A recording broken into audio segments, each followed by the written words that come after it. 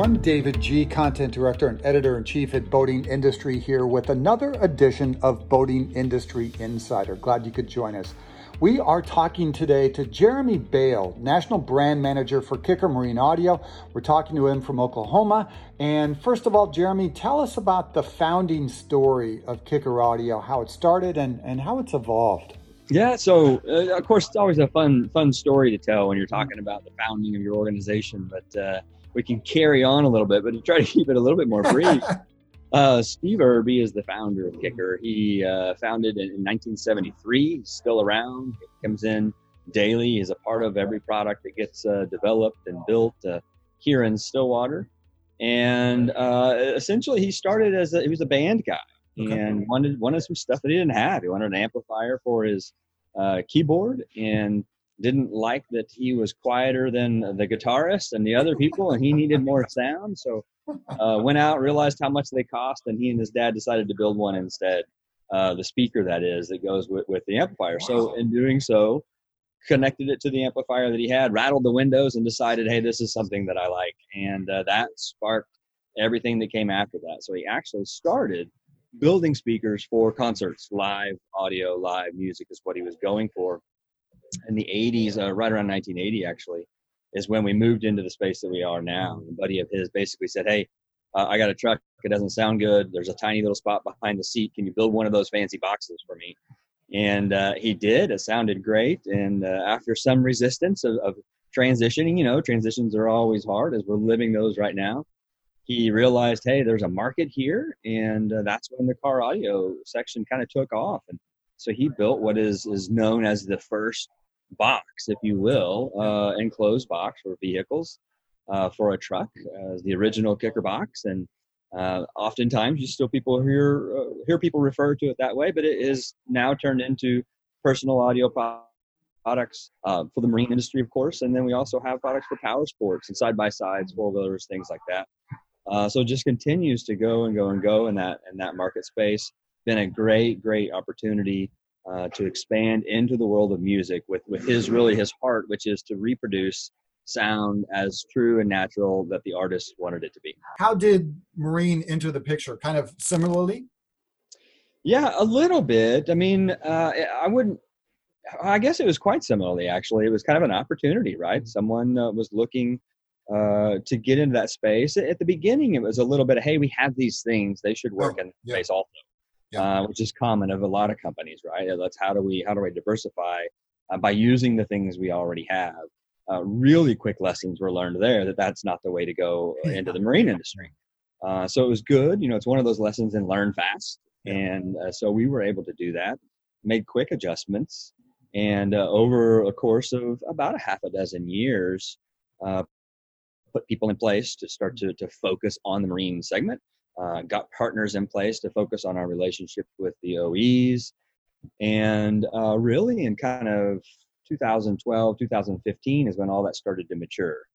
And all that work and background and the years of trying to figure out how does this, we're in Oklahoma, we don't have a lot of salt water around us. So we had to go and do the testing in other places and rely on the field reports to learn on the improvements, and certainly we've improved our testing ability since then. But around the 2012, 2015 is when our line started coming together, that it was such a line that you could kind of do everything KICKER if you wanted to in a boat. Okay. And that's really when things started to change for our marine division. And so the last couple of years have benefited from those relationships that were created at that time when we had from wiring to installation accessories, the speakers, the subwoofers, the head unit, the whole thing. That's when the marine division really took off. And the last couple of years have just been phenomenal in both the development side of new products coming out and also the growth of getting existing and new products out into the marketplace. Tell us about some of those marine-specific products. You already said that kind of jerry-rigging or modifying something that was designed for the automotive space didn't work. Tell us a little bit about the process of marine-specific and detail a couple of those products, if you will. Yeah, so really we've moved into a space where we don't have much cross transition of our products anymore. There's certainly some cross between our power sports marketplace and the boating marketplace, because those are both outdoor. We can install the same can on a boat as we can on a side by side. They work very well. And so we do have a crossover in those places, but we build all of our products specific. What the trainers like to say is purpose built, purpose designed, right? And so we design it for a specific thing. We build it for that specific thing, so that it is ready to handle the elements that it's going to be put into. So we use stainless steel parts, right? We don't allow different types of metals to touch. All the things that can create opportunities for corrosion. We avoid those types. We fully enclose things and seal that in so that we can't get into the internals and create exposure and potential for corrosion in those areas. And so what we have now is really from our radios or head units all the way down through our cans and coaxial speakers, is speakers that are designed to be in the outdoors. They're designed, maybe they're in a box, maybe they're free air and can be installed into the hull, but they're all designed for that environment. And as of this year, we kind of have, with the introduction of our larger cans and the introduction of the newest KMC5 head unit, we've got now, with NEMA compliance, we've got the connections that we need to get into and work with some of the other components of the boats as well. And so we're excited about what that is going to look like as the rest of those products come out first of 2021, a couple more speakers, and then we'll continue to move into really kind of a more premium set of speakers as we look into 2021 and 2022. But the great thing is both the products that are created for the boating side and our power sports side are built to be kind of crossover in that environment. So we have some sound bars coming out in the power sports side that are actually going to be great, almost kind of plug and play type of installations for some of the bar boating customers. Yeah, a boat is by design made to get wet. Many of the components that we put inside a boat, batteries and wiring and touch screens and high-end audio, not particularly made to get wet. Right. Is the marine environment a challenging one from a product perspective? Certainly it is. I mean, I think especially when you look at some of the early years, well, you could use warranties as an example of that, right? I mean, we started out with a 1-year warranty. We're now up to a 3-year warranty that we provide on these products. So it's clearly we have taken the steps necessary to protect our products, and they're starting to be field tested and proven.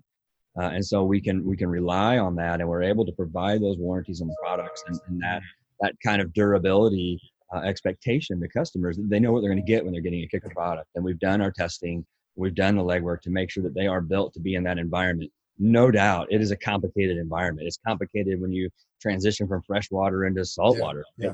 And we've built our products to go to the most extreme, so that way when you pull back on it, they'll just last even longer. And really, really a lot of confidence in our design team.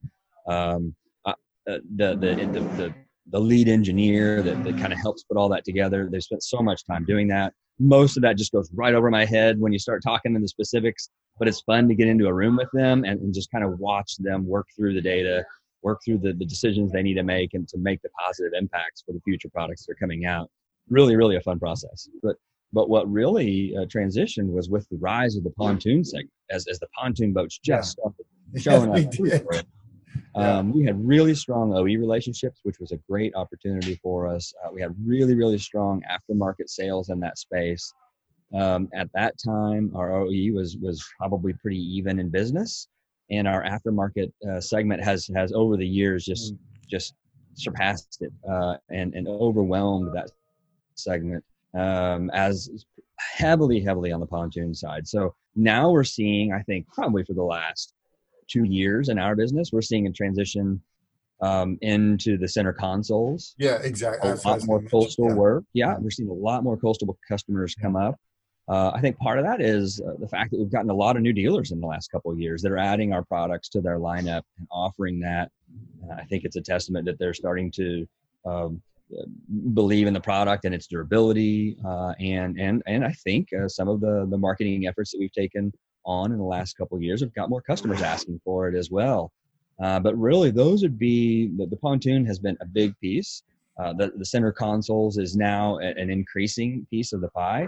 And it's fun to kind of watch. I'm a numbers guy, so I like pie charts and those things. Yeah. It's fun to watch the pieces of the pie start to kind of even out a little bit. And that I take that as a good sign that we're entering each of the segments in a healthier way, and we're not so overweighted in one of them. Having a mixed appeal where we're both capturing a recreational boater that just wants to be on the water.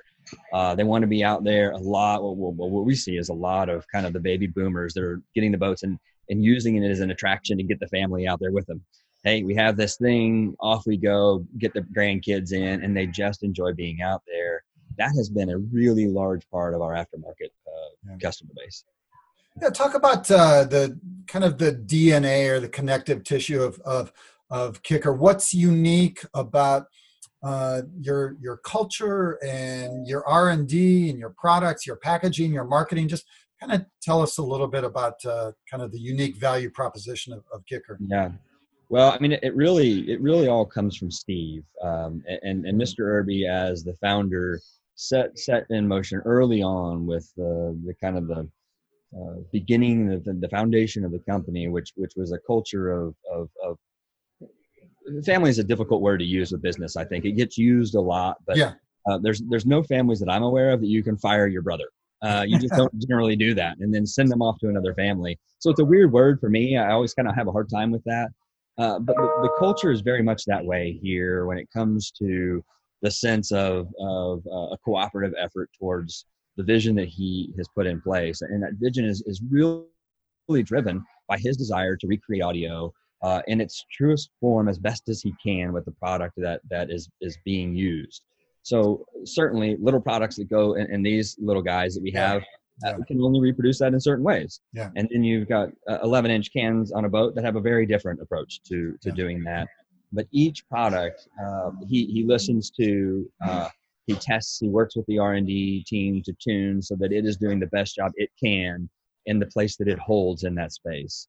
And that really applies to everything. We try to bring that idea into our marketing, into our sales efforts, into the product and the boxes. Everything that we do has that idea of what we call living loud is that kind of the tagline for KICKER. But it's not necessarily just the volume, right? It's built on doing things the best that we possibly can, and not stopping short of that. And so he's actively involved in every product and in every listening session. He's there. He's certainly training the ears of other people to have his ear, because KICKER's going to need that over time. And it's really a fun process to be kind of on the outside of and a part of at times. But that essence comes out. And so when we get into marine audio, we took that Living Loud and we tried to figure out how does that work on the water, and the idea of go overboard is where it came out for marine audio. And it's the same mentality of, with everything you do it the best that you can. So if you're going to get out behind the rope, then go for it, have fun, enjoy your time there, enjoy whatever that looks like with family. And so go overboard was just a natural reflection of the Living Loud mantra that we carried. And the same thing applies as you go to the other segments. They're each carrying that same banner forward, all under the kind of the premise of do it the best we can every time, and don't stop until we feel like we've got it. Do you see, when you kind of look out on the horizon, are there any new products that could be game changers or kind of new technology, wireless, whatever that you're working on that really could significantly, impact marine audio? I don't have anything specific for you, to be honest. I mean, the interesting thing that I see is I just kind of watch the marketplace right now. It's a little like this pandemic that we're in, right? Everybody is dreaming for back to normal, and also I think recognizing that there is no back to normal. Whatever, we are in transition towards something that we don't know what it is, right? We don't know what this transition looks like. We don't know where we're going. We just know we're in transition. And we're all trying to carve out pieces and define what that might look like. And then every day I think we wake up and readjust our version of what that might look like. And I think technology is in the same spot right now. It is moving so fast. It has been for a while, but the pandemic has created new desire to adapt and adjust that movement a little bit. And what you're seeing is so many different things coming up that it's hard to grab a hold of which ones are going to take root. And so what our effort has been to really focus on the core of what we do, which is get it to work right and get it to work right with whatever it needs to connect with.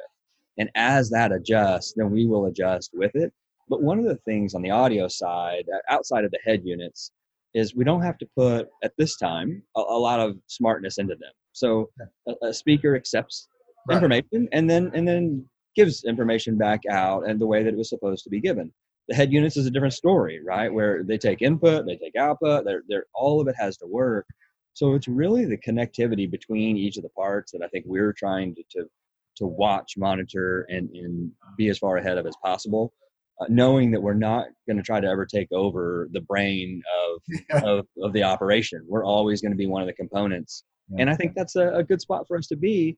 So that's really what we're looking for, is what does it look like? How is everybody trying to connect together? And that's the space that we'll try to find that spot in the middle and connect with them. Well, it does sound like a nice place to be, actually. Nice to connect with Jeremy Bale, National Brand Manager, KICKER Marine Audio, and nice to connect with you as well. Thanks for listening to this edition of Boating Industry Insider. I'm David G., Content Director and Editor-in-Chief at Boating Industry. Stay happy, stay healthy, stay safe, and we will see you on the water. Bye.